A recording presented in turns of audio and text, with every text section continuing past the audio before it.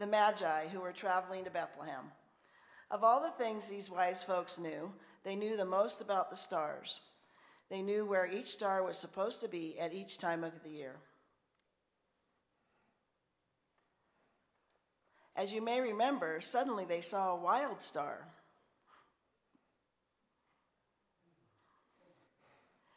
It was not on any of their star maps. It went where it wanted to go. It did not stay put.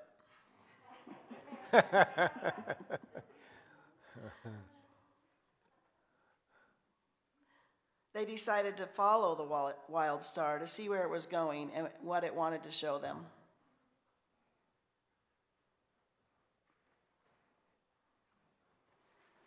They followed the star all the way to Bethlehem, but they came from so far away that they got there after the baby was born. Very different from the simple shepherds were these wise travelers, people who came on a long journey that must have taken them well over a year. They were serious scholars who studied the heavens and the movement of the heavenly bodies. Even though they had great intellectual sophistication, each one saw the birth of an unknown child as an event of unprecedented proportions, and each one left home to make the long trip to Judea because of what they had seen in the movement of the planets and the stars. Yep, right there. No, right there. Yeah. You're good. They understood that the birth of a single child could affect the entire universe, just as physicists today understand that all of creation is a single organism. Nothing happens in isolation. The crying of a baby sends sound waves to galaxies thousands of light years away. So these ancient astronomers believed that something was happening in Bethlehem that would change the world. They met on the way, going first to Jerusalem and speaking to Herod, the king of Judea. Where is the child who has been born King of the Jews? We have seen his signs in the east and have come to worship him. Herod knew nothing of the new king, and he tried to hide his immediate and frantic jealousy of a baby who might grow up to take over his throne. He sent the travelers on to Bethlehem, not far from Jerusalem, saying, Well, go and search for the child, and when you have found him, come and tell me so that I may worship him also. So they went to Bethlehem and found Mary and Joseph and the child. Bethlehem was a little town, so they would not have had difficulty asking for directions and finding them. And all the eyes would have been drawn to their exotic garments, riding on magnificent horses, with their servants and camels and beasts. They brought gifts to the baby, frankincense, myrrh, and gold. Frankincense was something used for worship then and is still used during prayer today.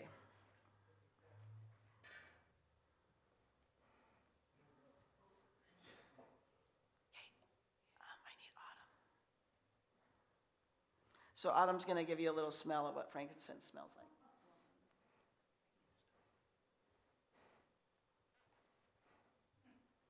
Come here.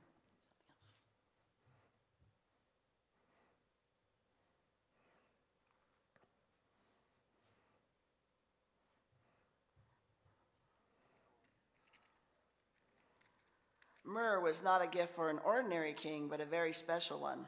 It was burned at funerals. It was also placed with the dead for their burial. This was for someone whose death was important.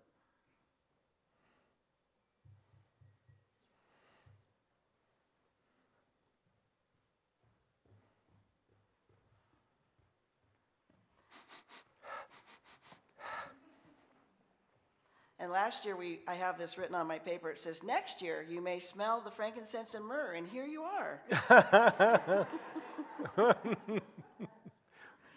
That's right, we did this on Zoom, huh? We did. Wasn't quite as fun. Yeah. And the girls will also give you a gift of gold, which was also, gold was for a king, but a different kind of king. So here's our gold. As soon as they get back here. Come on back, Autumn.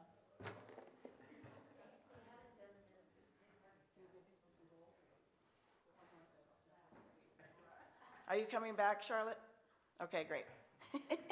Gold. The child himself was too young to be astonished, but Mary and Joseph were awed by this splendid visitation. First, the simple shepherds, and now these noble wise people. But what could be too great for a child born of heaven? A child who would always carry a double nature, that of God and that of man. The wonder of the incarnation can only be accepted with awe. Thank you. Jesus was completely human, and Jesus was completely divine. This is something that has baffled philosophers and theologians for 2,000 years. Like love, it cannot be explained. Like love, we are bathed in its wonder. Woohoo! Give it up for Pam and the kids.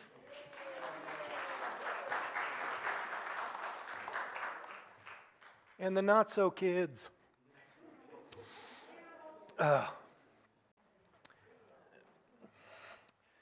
That is my favorite version of this story in the Gospel of Matthew.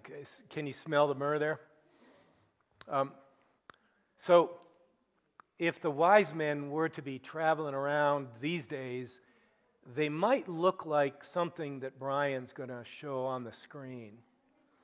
And I don't know if you can see them, but they're doing COVID home tests. Well, you know, they're coming to see a child who's probably not old enough to be vaccinated, so they're being smart and they're taking care of business there. Yeah.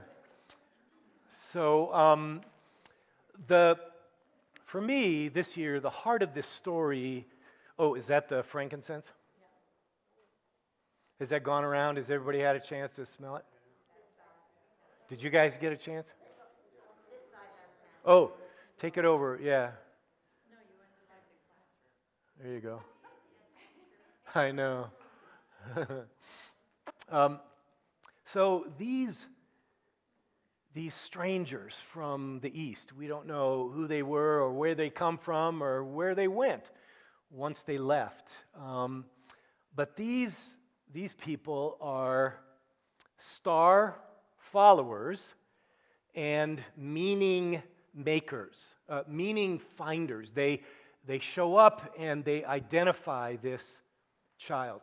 And it got me thinking about the star followers and the meaning finders in my life. And I want to encourage you folks to ponder and think about who the star followers and the meaning finders have been in your life.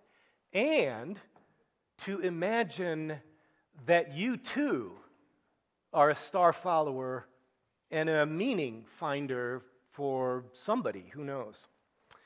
But back in the day, in my late teens, 19 years old, I fell through the doors of the little Episcopal church in Santa Ana, California, right downtown, called Church of the Messiah. A little redwood structure, probably couldn't seat more than about 90 people, tiny little place.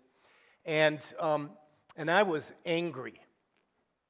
I was an angry young'un. I was angry with the church. I was angry with my family. I was angry with God. And it turns out, and I didn't know this at the time, who I was really angry with was me.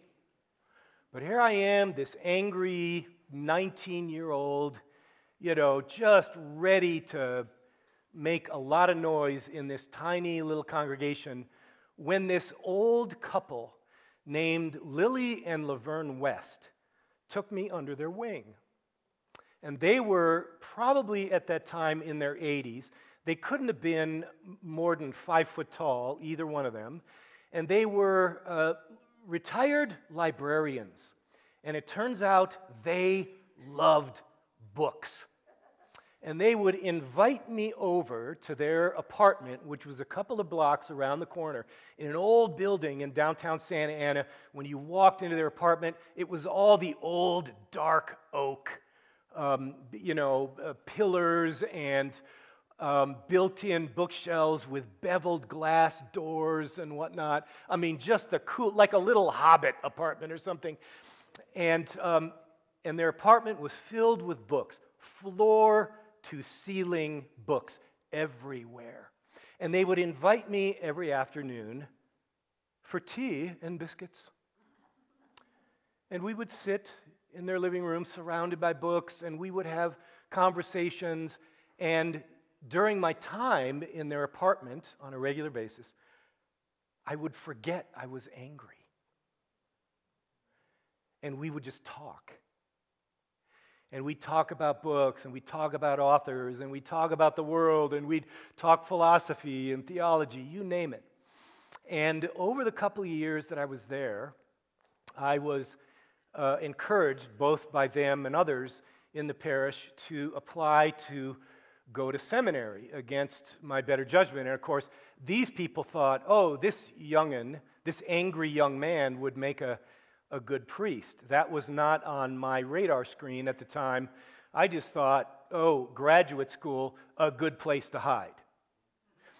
So I went through the process, and as angry as I was, the Diocese of Los Angeles, Chuck remembers this because we went through the process at similar times, they passed me on to seminary, maybe to get rid of me, I don't know.